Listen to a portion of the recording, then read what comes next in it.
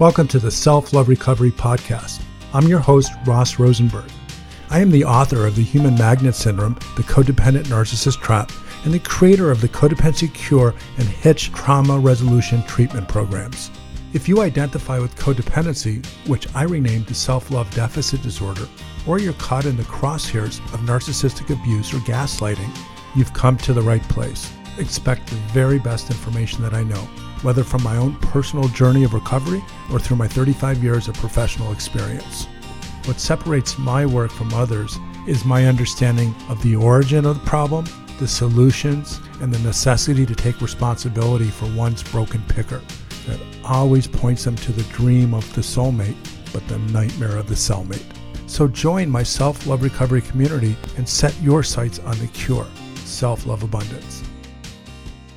I want to look at living with not getting away from, which, I mean, mostly a lot of people are hoping to get away from, but what does it look like to live with a narcissistic personality disorder? Because there are a lot of people out there who are listening, who are looking at their relationships, who might be saying, my partner's a real ass, or my partner's a this, or my partner's a that. But they're not putting it all together to say, oh, maybe my partner's actually a narcissistic personality disorder, right? Right. And once they start looking into it a little bit, they come and they're like, aha, that looks like what it is.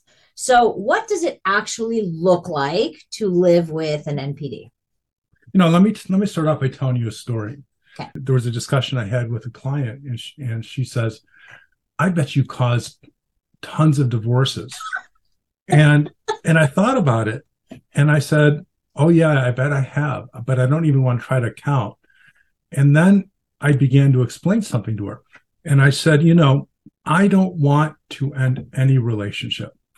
But if you look at my human magnet syndrome theory and my continuum, the continuum, or basically the human magnet syndrome, says if you're a codependent, or what I call self-love deficient, then you will almost always reflexively and automatically be attracted to someone who has a personality disorder. Right. Such as someone with narcissistic personality disorder, antisocial personality disorder, or borderline personality disorder. And by definition, all people with personality disorders don't really believe they have a problem, except for one, and that would be sociopaths, but let's not get off track. But they don't believe they have a problem. They blame others for their problem. And anytime they talk about their problems, they're really putting it on other people. We call that projection, and they don't know it. So if you are SLD or codependent and you have a partner who has a personality disorder, they are not going to get better. And should you say, contact me and want to be a client of mine, and you have this idea that, it might be better for the kids if we stay together. Right. Oh, by the way, a quick joke. So this 90-year-old pair of this man and woman are in front of divorce court and judge, and they're old and frail. They're both like in walkers. And the judge goes, I can't believe you guys have been married 70 years and now you want a divorce. And they said, yeah, we were waiting for our kids to die. Oh, God. Okay. So I actually said that to one person, and they looked at me horrified. Everyone else tends to laugh. But the point of that joke is that if you're an SLD, codependent, which means you have a serious problem, you have learned to put on a back shelf anything that you want, deserve, any of your joys, fantasies, because one, the narcissist with the personality disorder can't and won't let you do that, or there are consequences. So if you are asking me what happens when a client comes to me and says, I want help with my SLDD, my codependency, I give what I call my Surgeon General's warning, like in a pack of cigarettes. Right. Yeah, I do too. I say, should you proceed, because they need to know there's a high probability that your desire to keep your relationship intact will fall apart, right. That you will come to realize that there is absolutely no form of compatibility or a compromise where you can live in joy and happiness and be with a narcissist, right. Because they're not compatible. The more joy and happiness you have, the more insecure the narcissist has. And if you are joined in a committed relationship, that narcissist consciously, unconsciously has to disable, neutralize, or destroy that. So ultimately what happens is the ones that don't believe me, who are willing to be open to it, find out that there is no sustainability of a relationship in which they're happy and independent. Right. So for people who are married, who are in romantic relationships, and they say, well, and I get this question a lot, and usually they are not people that have followed me, read my material. Right. They said, what do I have to do in order to be happy, find what I call self-love abundance, which is a cure to codependency or self-love deficit disorder? How can I do that and be married to a narcissist?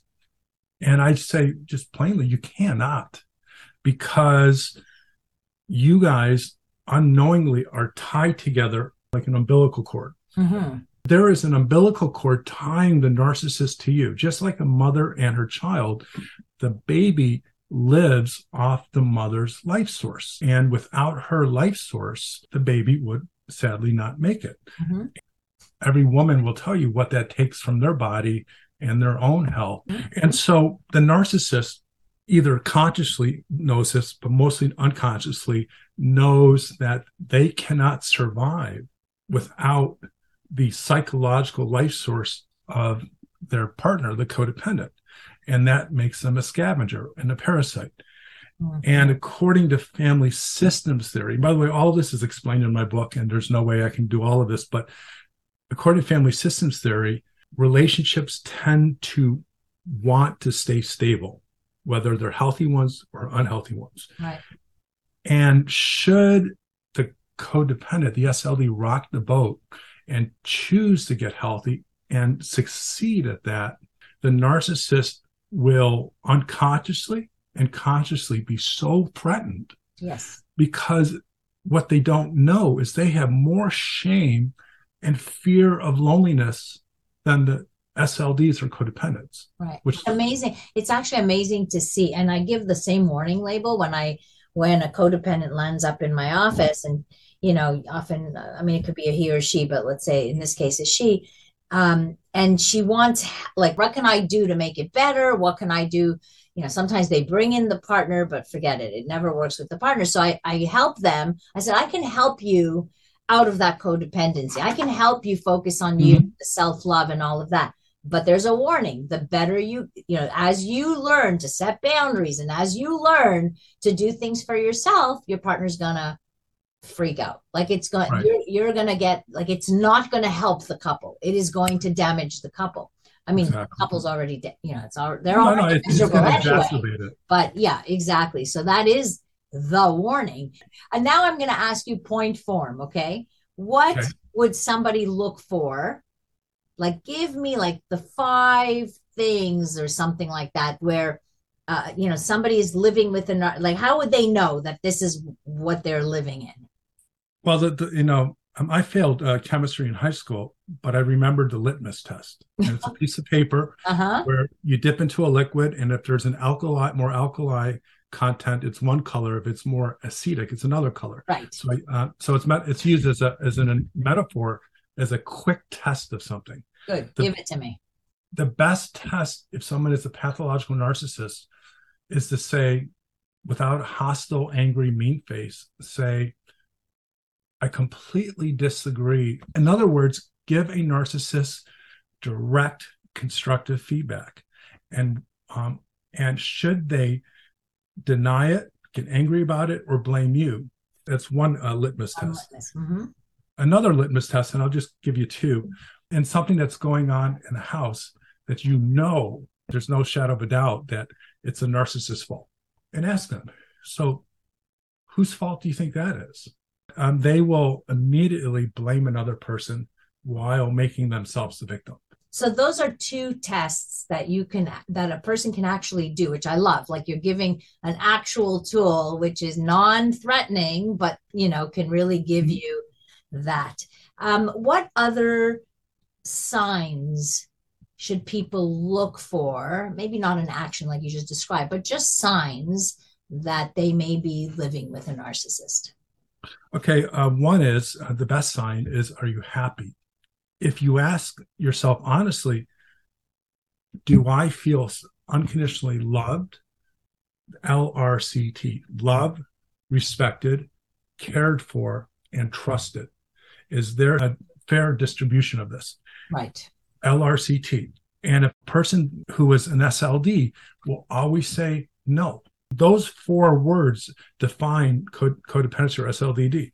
But if they ask themselves, am I in a relationship in which I feel there's some fair distribution of love, respect, caring, and trust?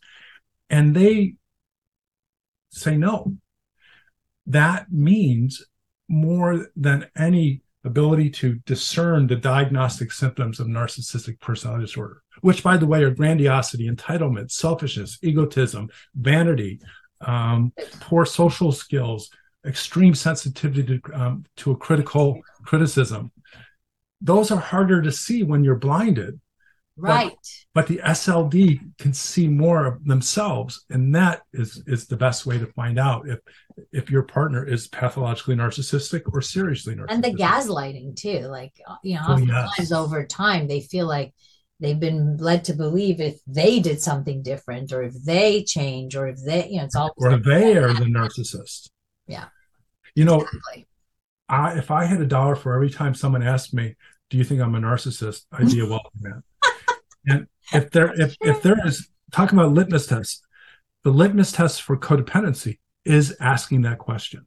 Right. Maybe I am. Right. Yeah. A narcissist can never even think of being a narcissist. The idea of it is upsetting. Right. Everyone else is. They would never ask me. They don't care what other people think. Whereas the SLD is worried about what people think. Yeah. And they also don't necessarily, they're also the ones who don't go to therapy. They're the ones who will say therapists are all this way, or she's just a man hate. I can't tell you how many times I heard that she's just a feminist, and she, that's why, like gaslighting me, So anyway, that does happen. So here's another question for you. Why do you think, and maybe this is, simple for us to understand as therapists, but why do people stay so long in these relationships?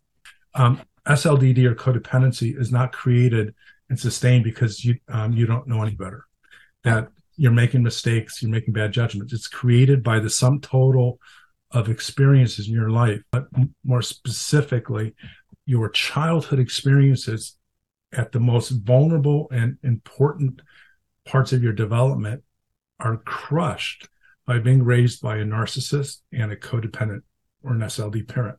Mm-hmm. And we call that attachment trauma. And that attachment trauma is the cause or the basis of codependency. It is so difficult. And this is how I came to my book and created my self-love recovery treatment program. It is impossible to solve codependency, as most people know it, if you only work at the symptoms.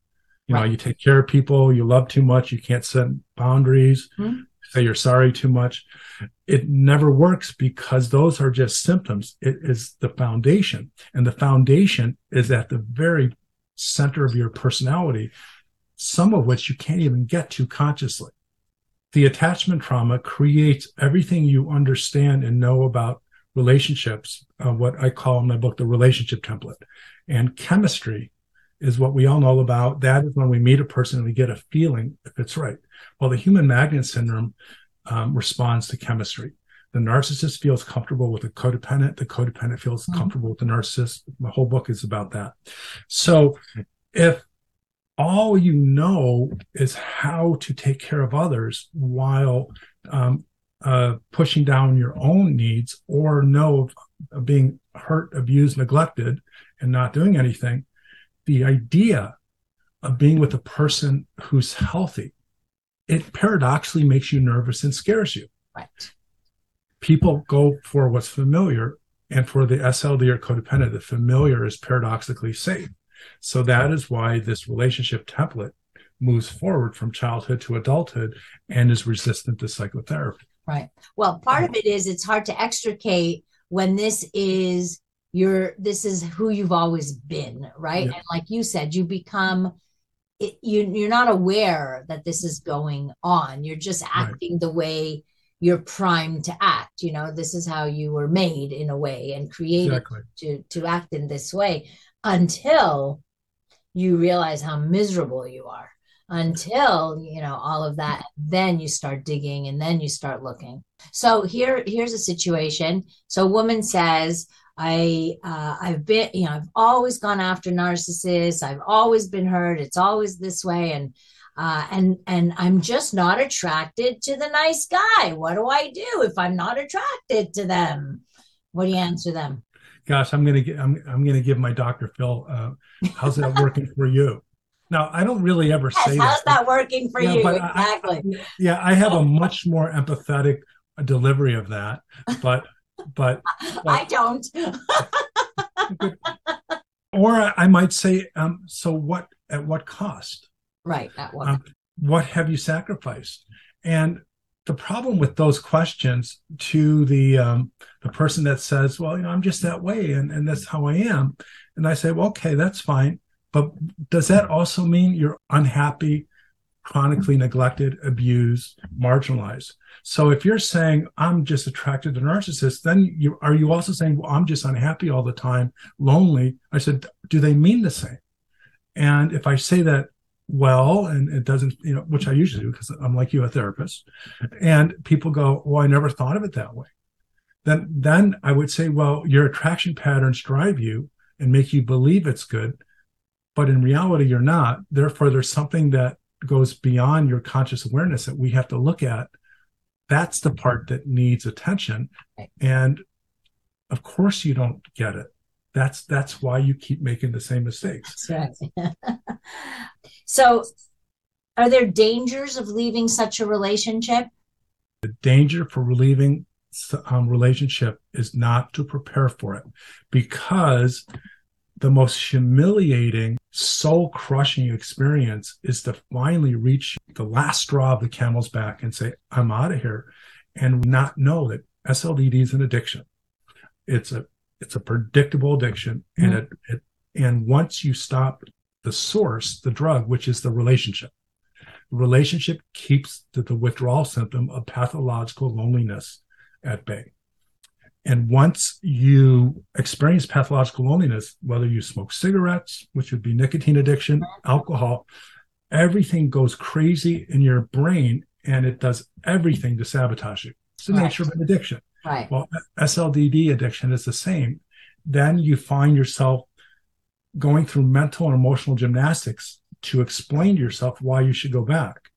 And if that is the case, the very best way to solve this problem is to teach people. And in my 11-stage program, the second stage is to give information and teach these people what is SLDD, what will happen if you leave, and what will happen to the narcissist. So I call that predictive awareness. So the short answer is the problem that they have is bigger than they know, and have them not do anything they're not prepared for, and wait until they know they can successfully do it.